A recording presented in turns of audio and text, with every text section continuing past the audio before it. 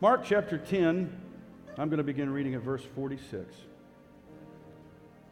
Now there came to Jericho, as he went out of Jericho, with his disciples and a great multitude, blind Bartimaeus, the son of Timaeus, sat by the road begging. And when he heard that it was Jesus of Nazareth, he began to cry out and say, Jesus, Son of David, have mercy on me. Then many warned him to be quiet, but he cried out all the more, Son of David, have mercy on me. So Jesus stood still and commanded him to be called. Then they called the blind man, saying to him, Be of good cheer, rise, he is calling you. And throwing aside his garment, he rose and came to Jesus. So Jesus answered and said to him, What do you want me to do for you? The blind man said to him, Rabboni, that I may receive my sight. Then Jesus said to him, Go your way. Your faith has made you well. And immediately he received his sight and followed Jesus on the road. I want to preach for just a little while today before our testimonies come on this subject. Cry out and shout. Hallelujah. Father, let the living word preach the written word, and make my tongue the pen of a ready writer. Write your words upon our hearts, upon our minds, and give us the strength and courage to obey them. Scripture is fulfilled this day, and you are confirming your word with signs following in Jesus' mighty name. Would you say amen? Amen.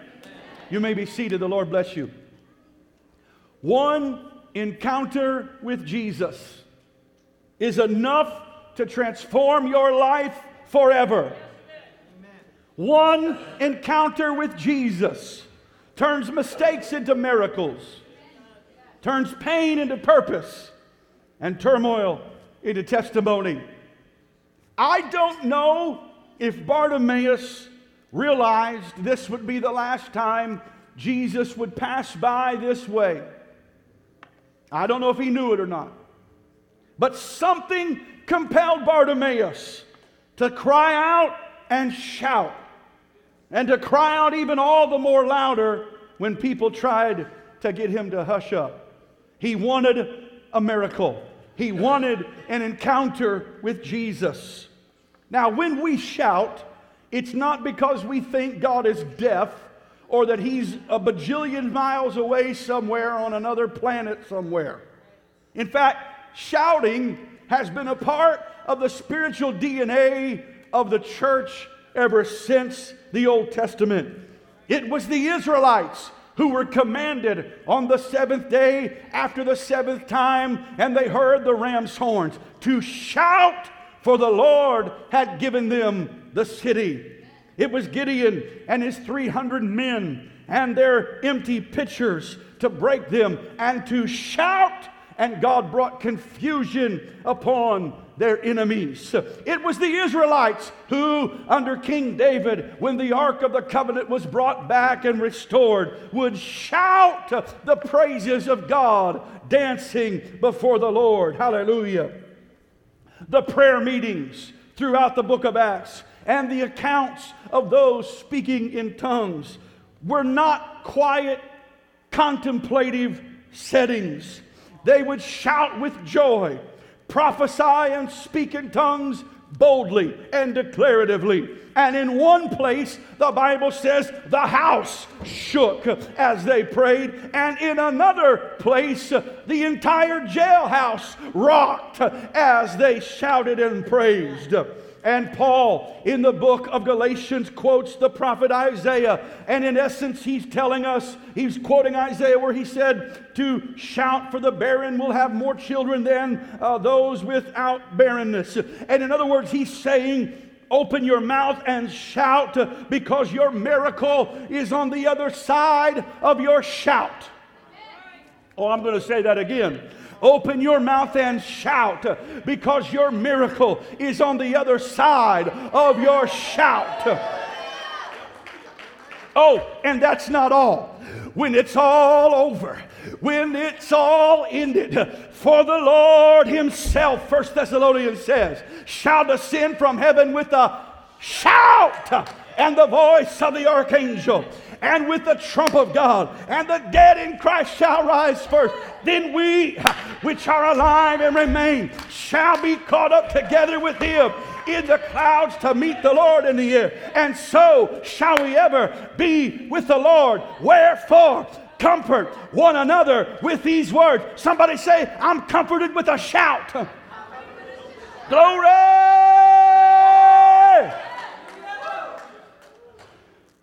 I was born again shouting, and I'm going to go out of here shouting, and you can bet your last dollar I'm going to shout in between. They're going to have to take my tongue out. They're going to have to put the best Gorilla Glue duct tape they can find on my mouth to keep it closed. And even then, I'm going to still do it as much as I can. Hallelujah. Hallelujah. Hallelujah. Many of you have seen it on Facebook. It's now my phone, my iPad, my computer. It's now spell checked. It's now correct.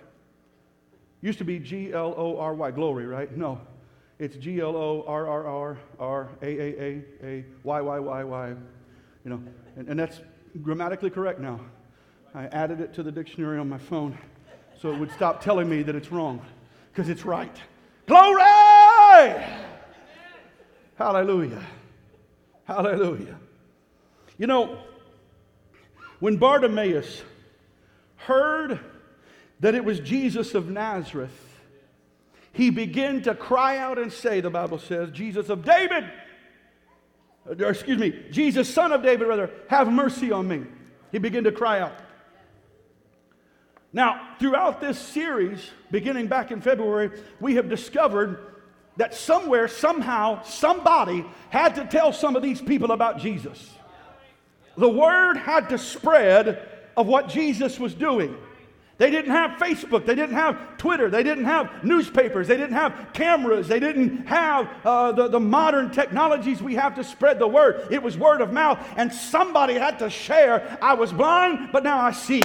I was deaf, but now I hear. I was dead, but now I'm alive. And somewhere he had heard, it's Jesus of Nazareth. He could not physically see. But there was something in his spirit. When he heard, he might have leaned over and said, who's coming down the road?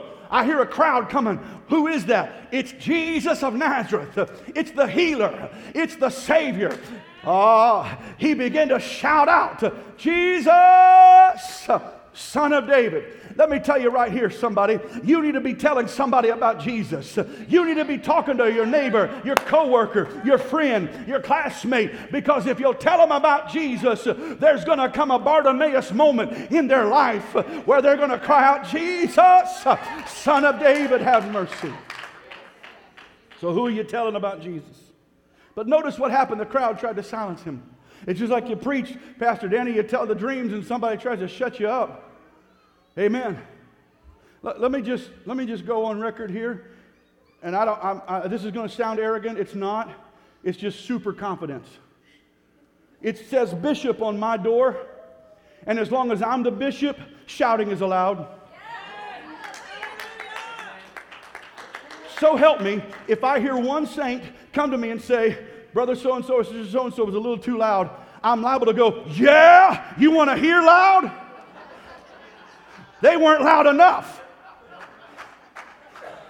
I'm not trying to be crude, rude, and obnoxious here. What I'm trying to tell you is shouting, running the aisles, leaping and dancing, praising the Lord is permitted in this place because God's been too good to me.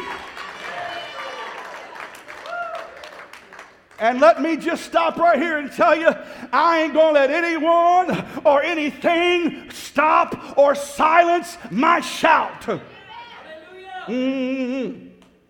I'll buy you earplugs if you need them. And by the way, we were in a church. Shannon can confirm this. We were in a church where there was a brother that wore earplugs. He did. He said as far back as he could wear earplugs. At least he came. But I'm going to shout. Hallelujah. Well, glory. I'm like the man I think he was, I forget what country in Africa, but they told him to renounce his faith and his, I don't know the whole thing, but in the essence of all that he said, the end of it was, I refuse to shut up. I refuse to stop. Amen. You see, a fanatic is somebody who won't change the subject and refuses to change their mind, and I'm fanatical about Jesus. He's been too good to me. He brought me out of some places. You don't know the pit of sin that he picked me up out of. Amen. You don't know what he did for me. You don't know how it felt when he wrapped his arms around me and said, I love you, I forgive you. And so pardon me if the noise gets a little loud, but there's something about a shout.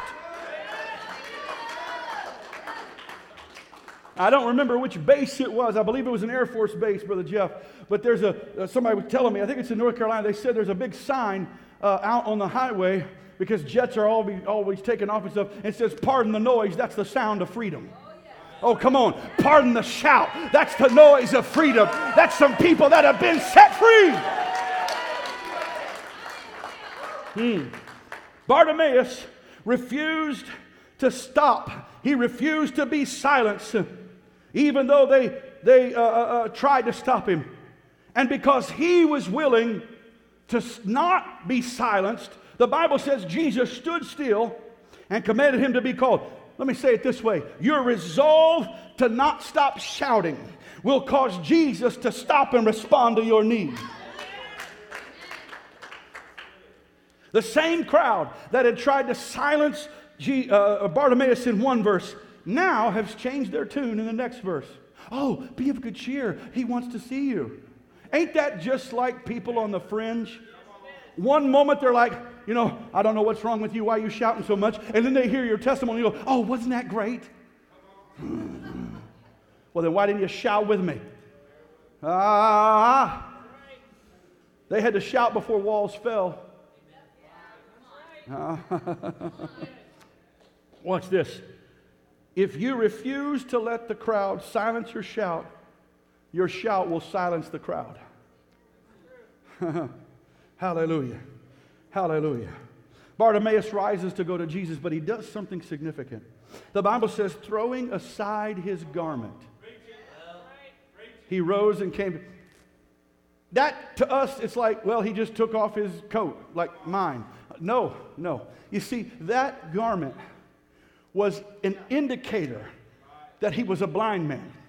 In other words, from average distance, you could look and say, oh, he or she is wearing that, they're blind.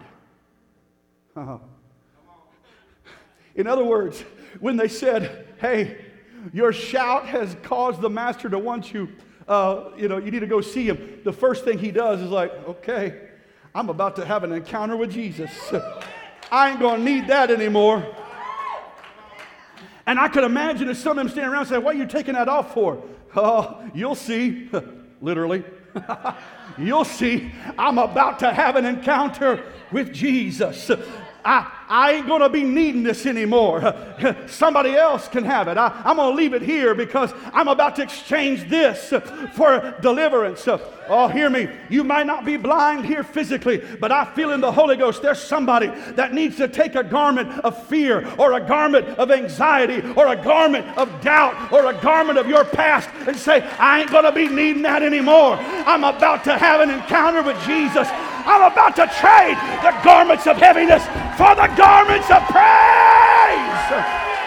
Shout!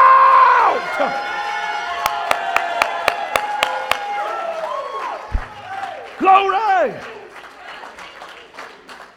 And for any of our guests here, any of you here and online, the reason you heard some people just shout and get up on their feet is because they had a garment experience where they said, I'm leaving that for something better. Woo! There's already been a bunch of testimonies. There's about to be a bunch more of people that have been set free and delivered from all sorts of things. Hallelujah. Hallelujah. Amen. Amen. Before our testimonies, I got one more thing God wants me to say here. The Lord showed me something. About 12 years ago, I was studying for a message, never preached it. Any of you preachers ever have that happen? Some of you, it goes into a file. Brother Danny, I call mine, unpreached. It's there. And no joke. About this big in the file cabinet of unpreached messages. And I got some of them scanned in and whatever. And I was going through that the other day, just felt impressed to look through that. And I come across this, what I'm about to share with you. So it was unpreached 12 years ago, and it's not the whole sermon, but I'm just going to preach to you just a piece of it here. Isaiah 12, verse 1. And in that day you will say, O Lord, I will praise you. Though you were angry with me, your anger is turned away. He's talking to the Lord. Though God, you were angry with me, your anger is turned away, you comfort me. Behold, God is my salvation. By the way, in the Hebrew there, that's literally God is my Yeshua. In other words, Yahweh or Jah is my Yeshua. I will trust. I wish I had time to preach that, my Lord. I will trust and not be afraid, for Yah, my Lord, is my strength and song. He has also become my Yeshua. Oh, right there, folks, is a beautiful message of the God manifested in flesh, oneness, apostolic truth. Ah, hallelujah. Therefore, with joy, you will draw water out of the wells, or from the wells of salvation. It's not just a little cup. It's not just a little cistern. It's a well that never runs dry. Amen. Watch this. Amen. And in that day you will say, praise the Lord, and call upon His name. Declare His deeds among the peoples. That means you got to open your mouth. Make mention that His name is exalted. We did that in our song today. Amen. Sing to the Lord. We did that. Why? For He has done excellent things. This is known in all the earth, even if they try to deny it. Watch verse 6. Cry out and shout. And I plagiarized my title right from Isaiah's words. Cry out and shout, O inhabitant of Zion. That's the church. For great is the Holy One of Israel. We're the Israel of God in your midst. In other words, God lives in your shout. God, the Bible says He inhabits the praises of Israel, and we are the Israel of God. If you want God to get into your situation, start shouting, start praising, because God is in the midst of your shout.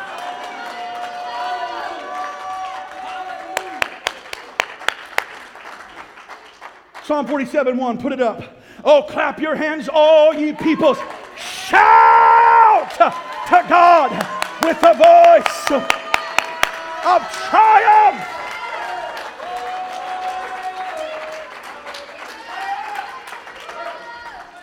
Hallelujah. Glory. Be seated. We're about ready to have testimonies. Sister Dana, Brother Michael got called into work, so you're going to be first, if that's okay. Oh, okay. All right, so you're just giving you a warning. Get ready. Amen. We'll hear Brother Michael's next week. But before she comes, let me say this.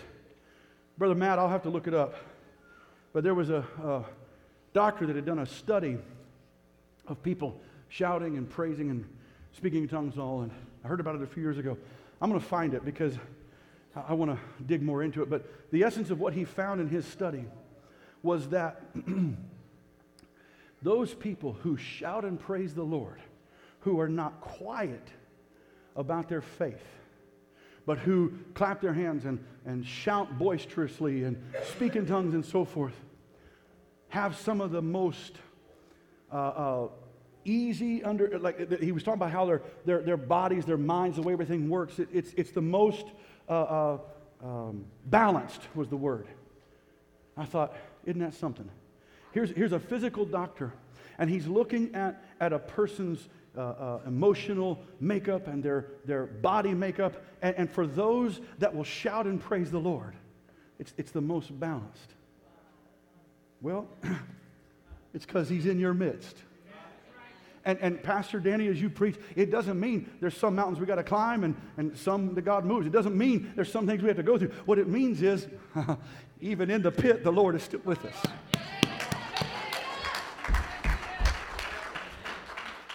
Now, let me say this. We have two guys that get put in jail after being beat They're tired. They're exhausted. They could have complained. But at midnight, that's significant. At the twilight moment, midnight, they say, is the furthest the sun goes away before it starts to come back. At that twilight moment, where everything was the furthest away from them, the sun, if you will, that's when they sang praises and prayed. I don't know if they were on tune or not. We know they didn't have a band to play with them, but I don't even know what they were singing. Amen. But I got a feeling their shout began to reverberate into the heavens, and God just turned the speakers down on some walls and said, we're going to crash a few walls. So, if you're in a situation that you need God to bring you out of, I dare you to shout your way out. You know, I like using the product Shout for two reasons. Number one, it does work. I've had stains before and I'll spray it on and, hey, it's gone. I literally shout it out. I also like it because it's a biblical concept. I begin to shout and all of a sudden I'm not too worried about the problems I have. So if you've got a stain of sin, shout it out. If you've got a stain of guilt, shout it out. If you've got a stain that's bothering you from your past, shout it out. Glory! Praise God. Listen, Dana, before I keep preaching. That's all right. You're fine. Mic is hot. It's right there for you. All right. Oh, you're good.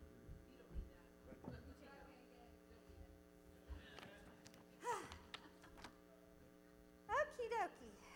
All right. Howard, you said you were going to come up here with me. Yeah, he's right. Oh, hey, baby. Okay, I'm loud. Do y'all need a mic? Test. Okay, first of all, I'm pretty scared because it's taken me a very long time to stand up and to do this. And I'm having a lot of problems with my left eye, so bear with me if I have to focus in. Okay. Oh, and by the way, the first sermon, I was about to jump out of my chair because you're about to find out why. Ever since I was a little girl, I have looked for an answer, trying to understand how I got here. When I was very little, I was so confused and would go into my closet in the dark, roll up in a ball, and rock and just cry and talk to myself, which at that time I did not know God was there and was listening, and I was actually talking to him. I would rock and think and try so hard to figure out, how did I get here? I knew my mother birthed me, but how did we all get here? Sometimes I would scare myself because I thought so much about this, I literally thought I was going to disappear. I tried to ask my parents, but even though they loved me, they had absolutely no idea themselves how to explain it to me. My baby brother, whom I practically raised, we were loved by our parents, but we had troubled and very stressful childhood due to our parents not knowing God. And everything they did for us was for themselves, by themselves, on their own, and it always ended up in painful trials for us all. My parents had issues that rolled over into my life. I ended up growing up with severe depression and always wanting to fix everyone's problem, even though my life was a mess. In my younger adult years, because of my poor choices and not having a relationship with God, I went through some horrific trials. My depression and my need to be loved and to take care of people led me to many abusive relationships. And to escape the place I was in, I took a lot of sleeping pills and became an alcoholic. I should not be alive today, but God. God has always been there. He was just waiting for me to see him. Well, I could go into a lot, but to shorten this, I had to face more trials in my life, which now I know has made me stronger today. I always wanted a little girl. I had one in my mind. Her name was Brianna.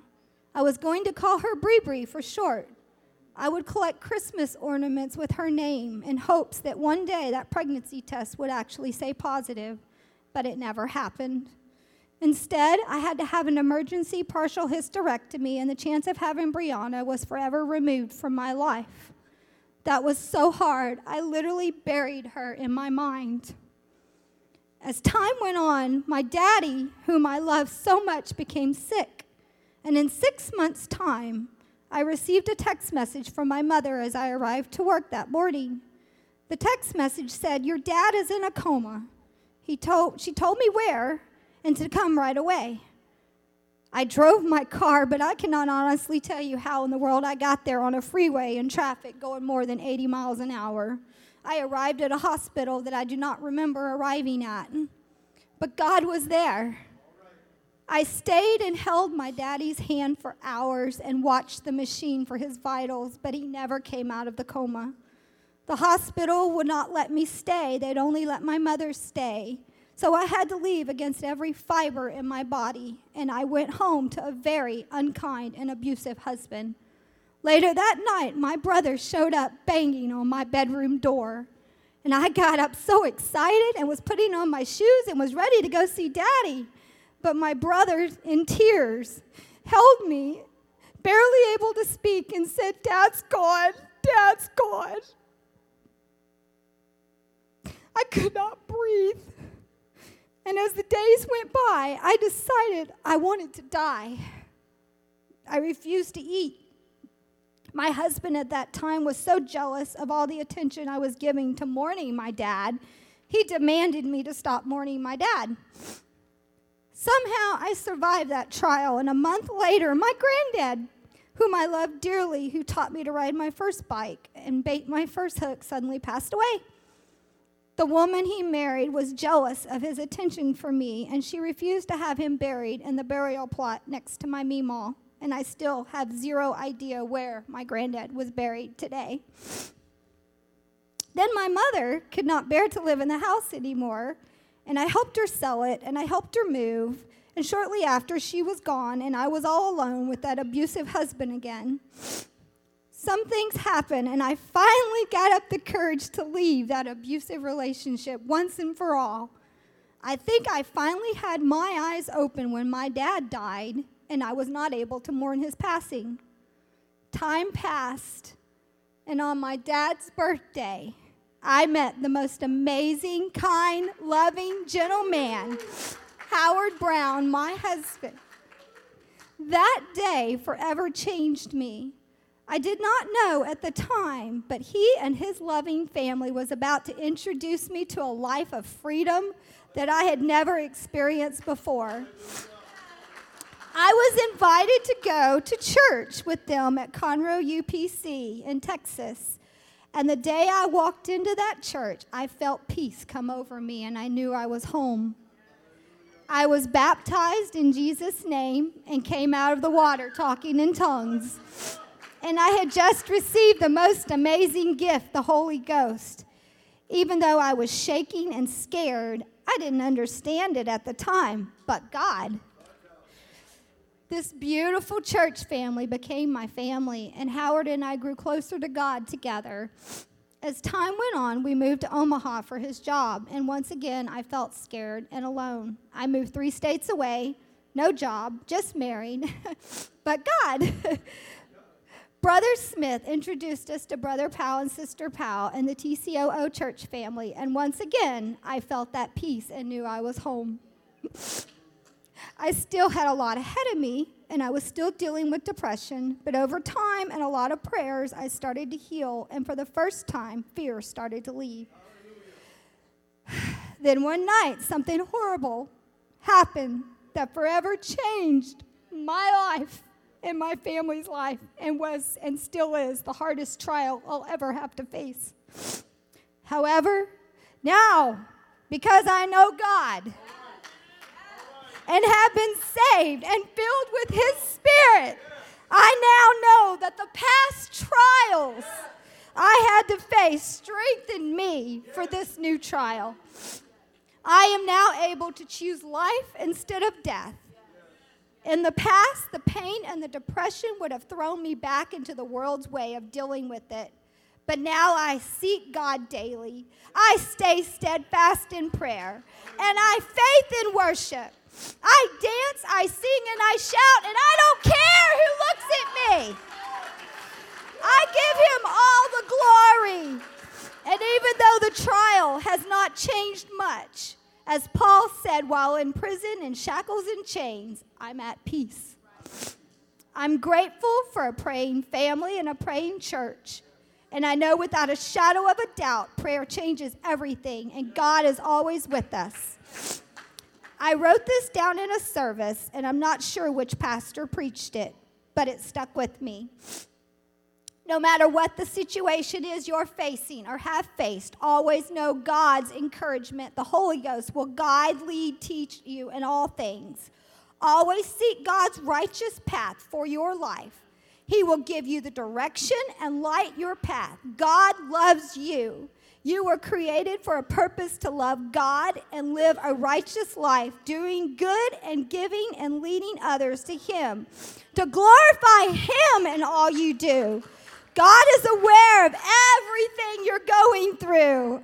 Although there are moments in your life that appear as if God's time is taking a long time or He never hears you, no, God always comes through on time. Romans 10, so then faith comes by hearing, and hearing is by the word of God. James 1:2-4, my brethren, count it all joy when you fall into various trials, knowing that the testing of your faith produces patience. But let patience have its perfect work, that you may be perfect and complete and lacking in nothing. And I leave you with, we cannot ignore the trials in our lives. Some may be little and some may be life-changing. But through the trials, we grow closer to God. For if we never had a problem, how would we know God could solve them? I heard these words in a beautiful worship album by the Collingsworth family, and I listen to it every day. Choose life or choose death. These trials we face can either choose, the trials we face, we can either choose the world's way and ignore it and numb the pain, or we could choose life, walk by faith, trust God as He brings us through the storms of life. My testimony today is not about me. It's what God can and has done in my life, in my family's life, and will do for you if you let Him. I cannot tell you everything is always going to be easy, but I can tell you if you walk by faith, seek Him daily in all you do, and love as He loves you, then you will have peace and joy in your life. If you choose the ways of the world and ignore God in your life, you will have darkness and confusion all around you. I choose to worship, give all my praise daily to Jesus, who sacrificed His life and hung on a cross so I can be forgiven and live. God bless you all, and I pray my testimony can help someone today in Jesus' name.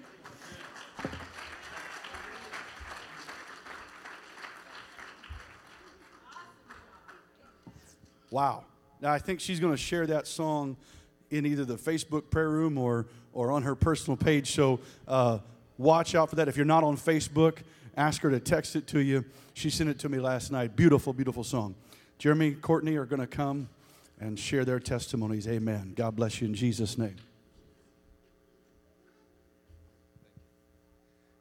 Good morning.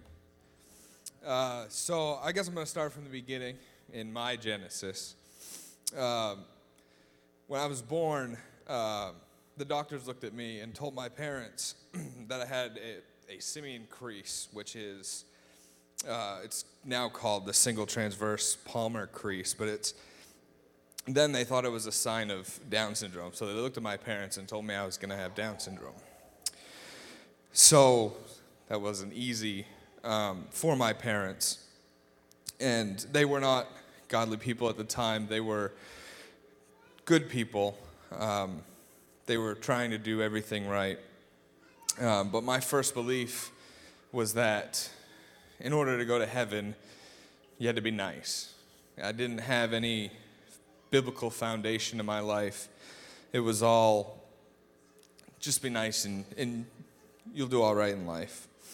And by 8 years old, my parents had divorced, and I grew up in a split home. My childhood wasn't a dream, but I had two parents that loved me and tried to do their best. At the age of 14, I felt I needed to fit in with a crowd. I turned to drinking and marijuana to cope with the things I had gone through in my split life, or in my split home. In a town of 7,000 people, this drinking and drugs is kind of what we did because we didn't have anything else to do. In the area we grew up, it was reality.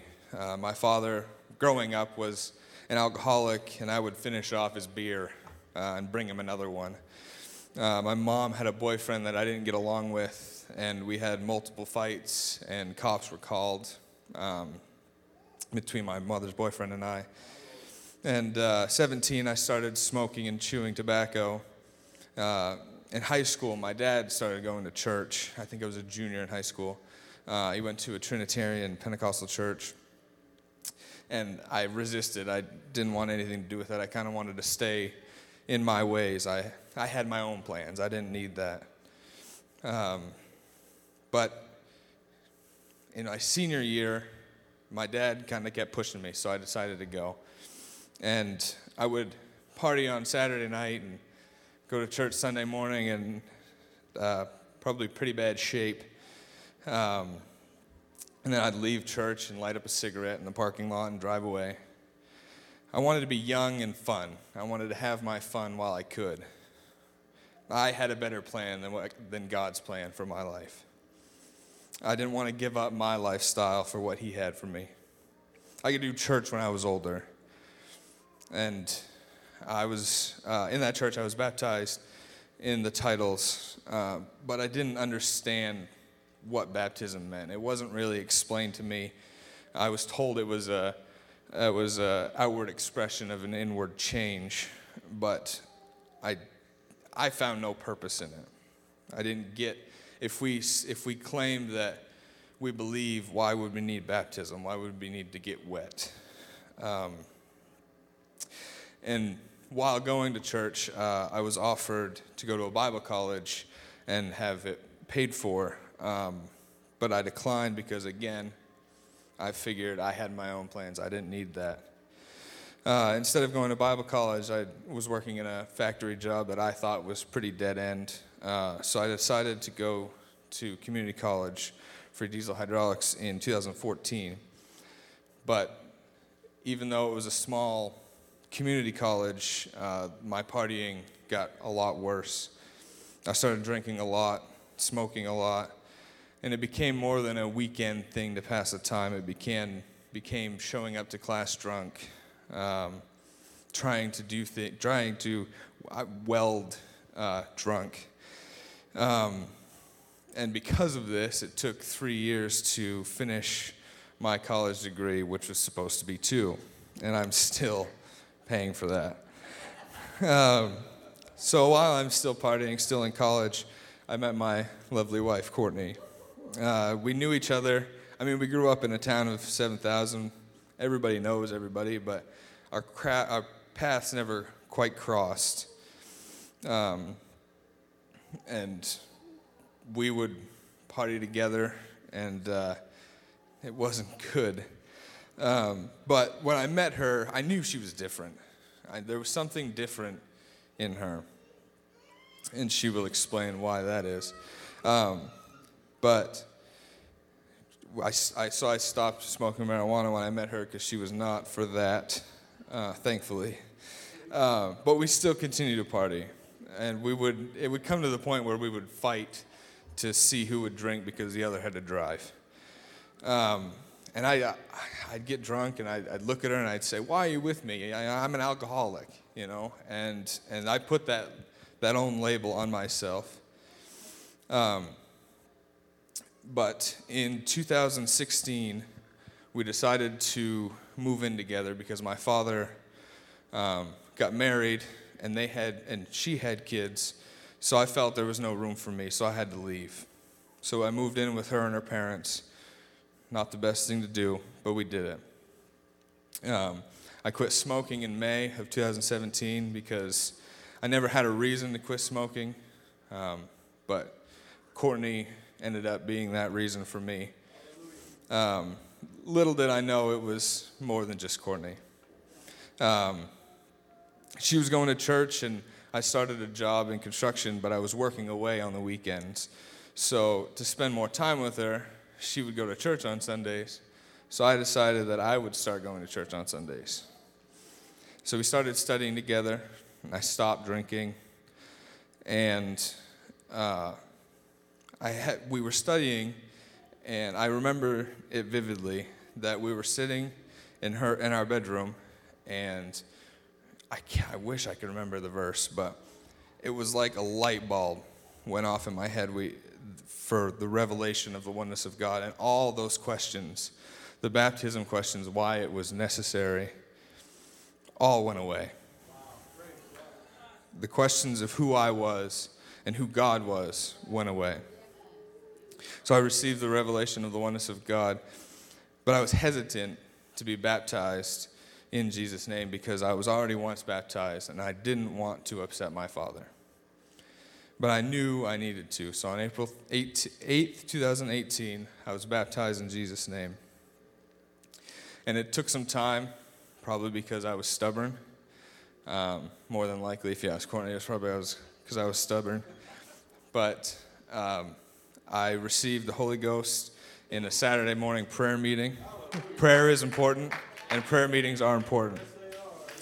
So I never wanted, so we were working in church, and we became youth leaders in that church, and I never wanted to leave my hometown, and I never thought I would. But God's will is greater than ours. God's plan is greater than ours.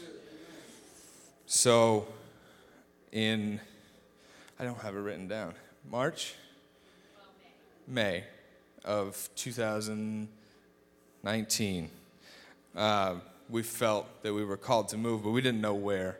And I'm not going to get into too much because I don't know what she's going to do. But again, like I said, I didn't want to go anywhere. I grew up in this small town. I was raised here. I want to raise a family here. But God's plans are greater than ours. Proverbs 19:21 says, "There are many plans in a man's heart. Nevertheless, the Lord's counsel, that will stand." God's ways are greater than our ways. And where we were in Maine, some things happened.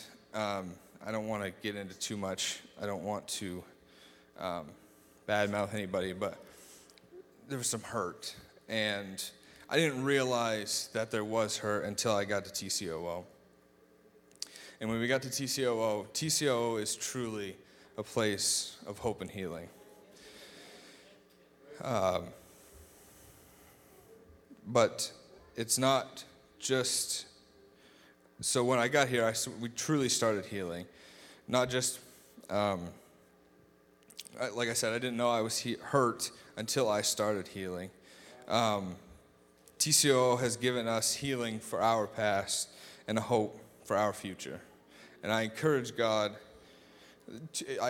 you to let God and TCOO heal you and give you hope.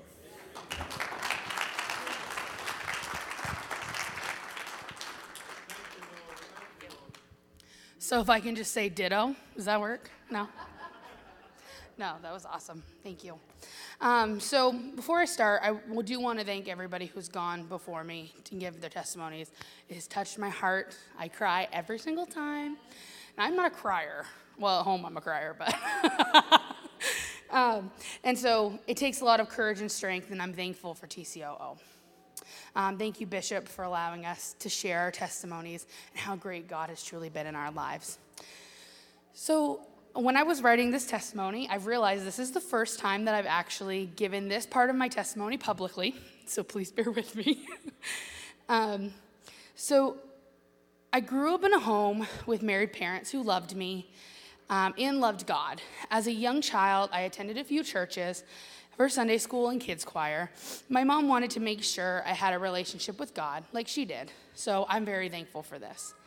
In 2000, a new family moved to the neighborhood with kids the same age as my brother and I. In the years thereafter, we began to be friends and spend time together. The closer we got, we started going to church with them, and this family was the Powells.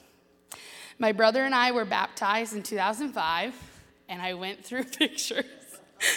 And so I thought that you guys would want to see Bishop 16 years ago. I had a black eye because I was pretty scrappy as a child. Oh my goodness. And so I was 9 at this time. And then 3 years later, I received the Holy Ghost at a holiday youth convention. And so this is me testifying about it that next Sunday. I actually have a picture of me and Braxton that I was going to do, and I forgot about it. And so through this time, I continued to attend church and even started taking piano lessons from Sister Powell. So in 2010, the Powells were called to Omaha. This was my first big why God question. I had never really experienced any loss. All my grandparents were still alive, aunts, uncles. And so I didn't really understand. I tried to have as best faith in God as I could. I was only 14. And so at this point, I cling to my second mom, Erica Raymond, who has shaped and molded me into the woman that I am today, and I'm very thankful for her. For the next couple of years, we remained at the same church. Our pastor at this time was a sweet man. I looked up to him as a grandfather and a mentor. In March of 2012, one of his good friends moved to the area. Our pastor spoke very highly of him and said he had very great revelation. He was a bit different than anyone I'd ever met, but I trusted my pastor and trusted that he had our best interest in mind.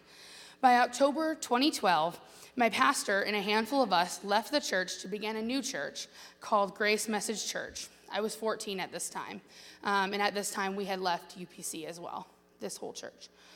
So over the next couple years, we had Totel in a church in the downtown area, and eventually moved to the next town over in a storefront. We believed that God was moving. Keep in mind, we would grow by a few people every so often, but our circle continued to stay really small. Also note, by this time, our pastor had actually stepped back, and his friend of great revelation was now our pastor, and he called himself an apostle. So just for the rest of this testimony, that is why I will be calling him. In 2014, I graduated high school and started college in the fall. In September of 2015, I started into my first real relationship. This man was a lot older than me, and he had a 7-year-old daughter at the time who I loved. I also begged him to go to church with me, but he just didn't really enjoy it. By February of 2016, things were ended, and the whole not going to church with me didn't really work for me. I've always desired a Jesus-centered relationship, basically what I have now. So I'm going to try not to cry, guys. I didn't think I was going to. So in 2016, this was the worst and the best year of my life. By this time, the apostle had been slowly grooming and manipulating me, along with others in the congregation.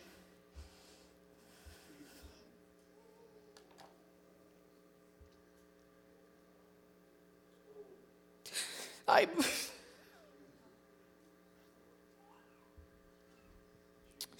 had moved out into my own apartment at this time.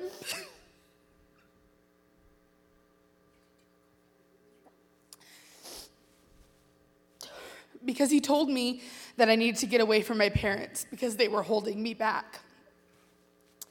Daily, I chatted with this man on church Facebook page. He would post food for thought posts that were so confusing and never made any sense.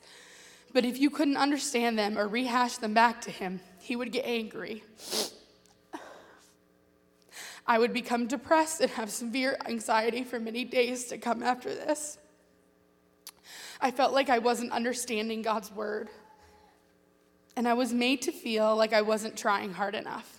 In the September of 2016, The man added me on his private Facebook page so no one else could see our messages or get jealous because he was spending too much time talking to me. He would text me while I was visiting my parents, telling me that he wanted to make sure I was okay and made it home okay, and that my bills were paid and had gas and money for my vehicle. He wanted me to stay in my apartment so bad that I vividly remember him telling me to stop tithing so much so I could pay for that apartment. In the later days, he asked for video chats. Well, I complied with because I was so terrified. I didn't want God to be disappointed in me and that I wasn't listening to my leadership. He convinced me to almost cut off every single person I trusted other than him. In the end of September, things turned for the worst. He would compliment my body and talk about how he was my husband right now because I was single. He told me this was Bible. I searched and searched for this through the Bible. I would weep because I could not find it, but I was too scared to question him. He said that he was to teach me how to love a man.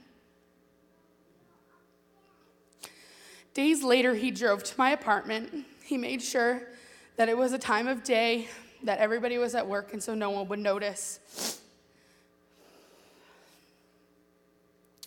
That day, he sexually assaulted me.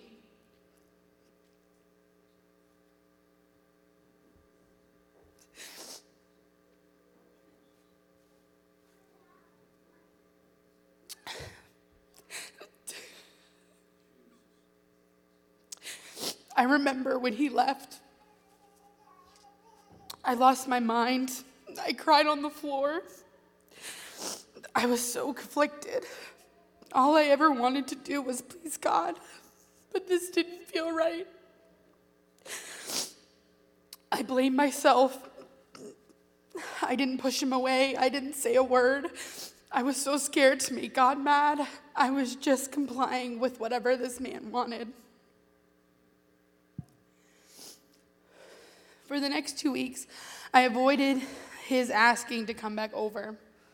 Keep in mind, I was still going to church 3 times a week at this time. He would hug me every single time. Usually after this happened, I would go into the bathroom and lose my mind.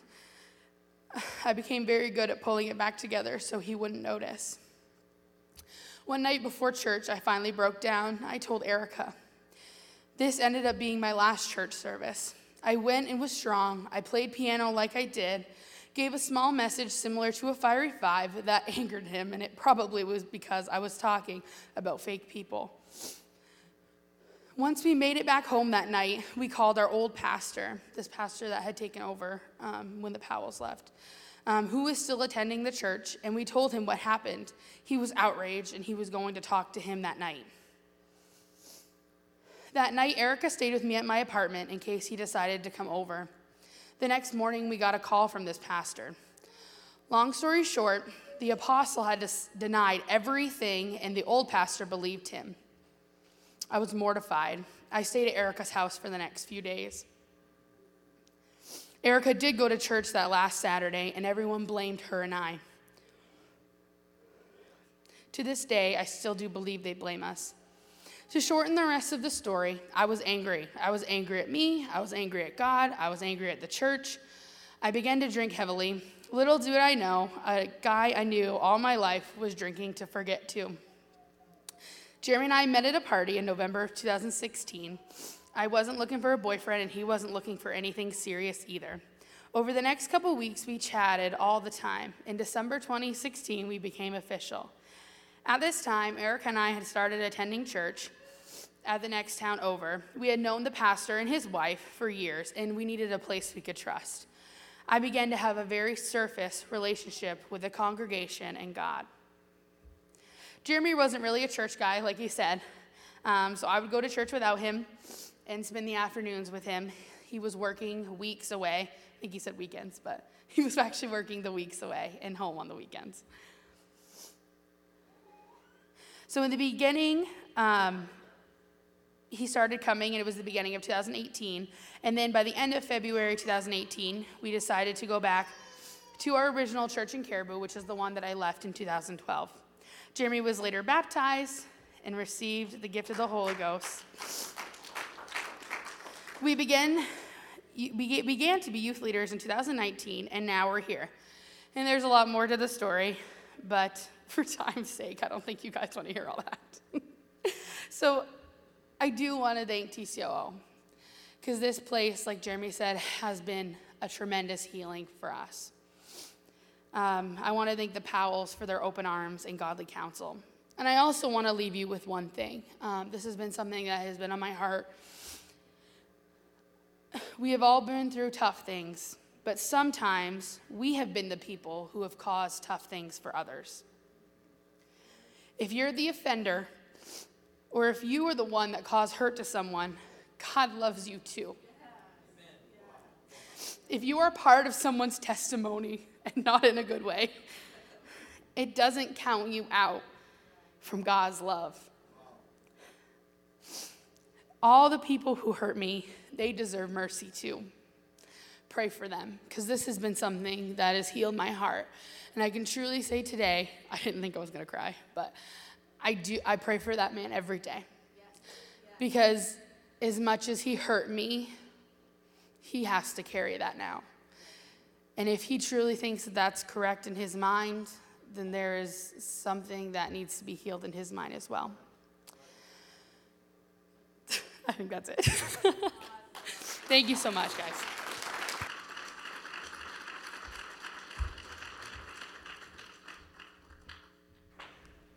As Courtney was ending her testimony, my wife leaned over and she said, that's true healing.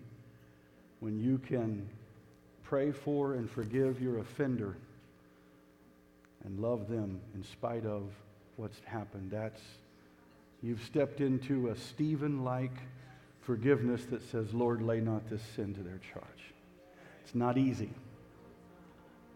Forgiveness is not easy, but it's beautiful. It's beautiful. As the praise team comes today, they're going to sing a song that it's biblical. It's from the book of Exodus. It's actually the priestly blessing from the book of Exodus. The Lord bless you, keep you, make his face shine upon you, be gracious to you. Aren't you thankful for who God is in your life? We've got more testimonies coming this month and even into April. And you know, it'll come to an end and we'll go to a different series, but every one of you have a testimony. Every one of you have something God has done. Every one of you, amen, are blessed by God. I wonder if we could stand to our feet, amen, and just let God minister today. Let God strengthen today through his word. If you want to come around the front to pray, amen, if you want to find a place, move around and pray, I want God to touch you today. I want you to be blessed today by his word, amen, by his truth, and by the testimonies you've heard today, in Jesus' name.